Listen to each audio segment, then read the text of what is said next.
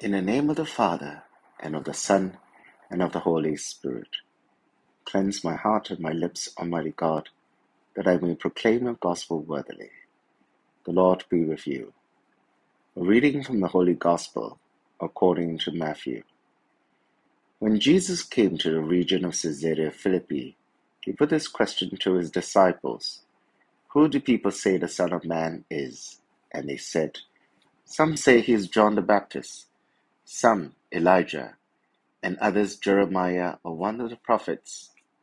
But you, he said, who do you say I am?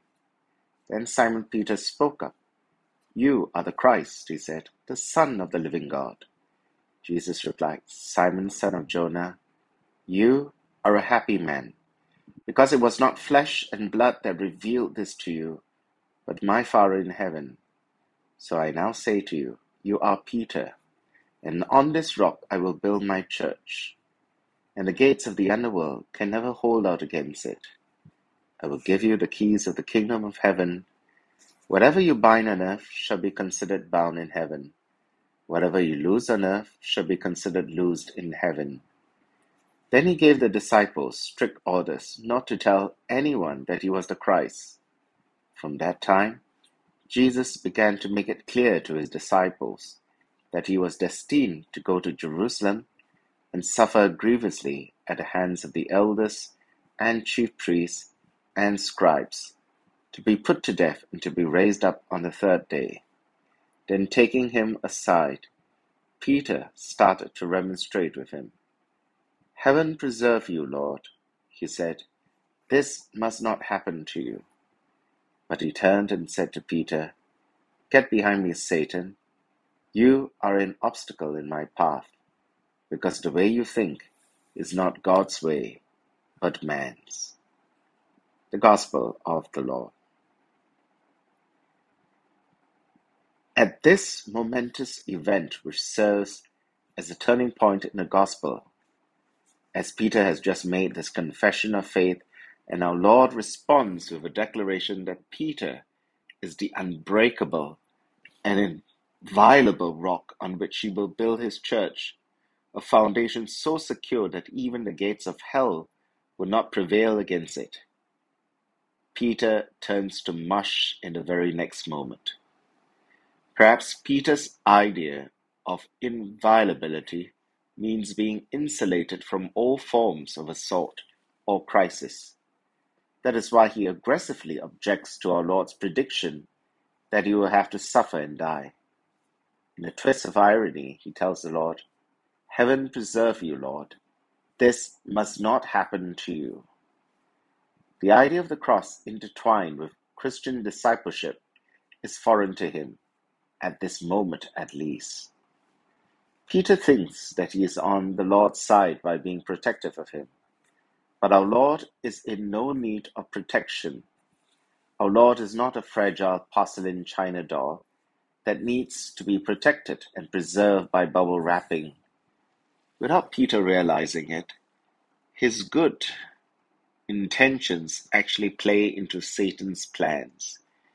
The temptations thrown at our Lord in the desert by Satan betrays a subtle and insidious plan: salvation without the cross.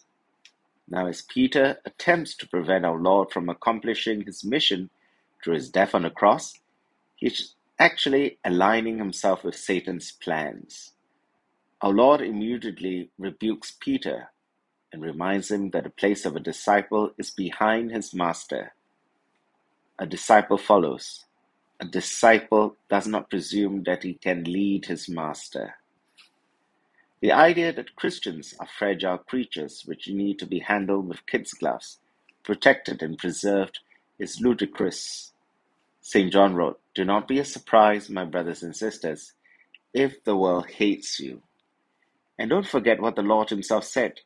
If the world hates you, understand that it hated me first. He also warned us, You will be hated by everyone on account of my name, but the one who perseveres to the end will be saved. And what about the last beatitude? Blessed are you when men revile you and persecute you and take every manner of evil against you. The reason the world doesn't understand us is because it doesn't understand Him. As His followers, we must be ready to meet His same fate. Let's not be under any illusion that it is otherwise. One saint, St. John Vianney, was thrown into the fire of challenge almost from the beginning. Many thought his lack of intelligence and education would keep him from becoming a priest. And once he became a priest, he faced massive resistance from the very people he was trying to help to get to heaven. He faced these challenges, and instead of feeling sorry for himself or running to his bishop for help and a request for a transfer, he stood firm in his faith and pastoral zeal and brought thousands to the church. In the process, he achieved the ultimate good for his soul, heaven. Offering up our suffering is a powerful way to accomplish great things to Christ. St. John Vianney took on great suffering and offered it up, even when he felt like quitting. He often spoke about the power of the cross and how we can participate in Christ's suffering to help bring about healing for others. Our own suffering can be used the same way, especially when things look bleak and difficult and maybe we feel like running away. We can find ways to overcome discouragement and help others overcome theirs. Our Lord is waiting to use our offerings as grace to be poured out on to others. The witness of St. John Vianney and countless other saints remind us that the last thing we Christians are is fragile. We've been singled out, minimized, mocked for thousands of years. Our scriptures have been reviled, our leaders spat upon, our brothers and sisters martyred.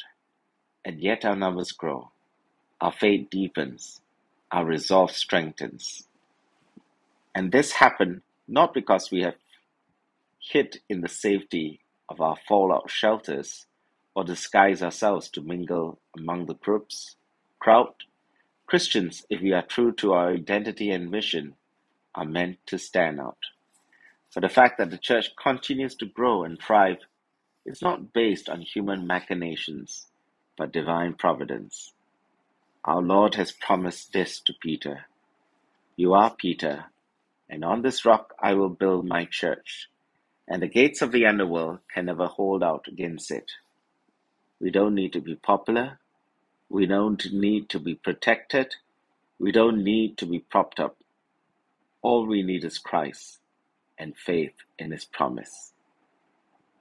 In the name of the Father, and of the Son, and of the Holy Spirit. Amen.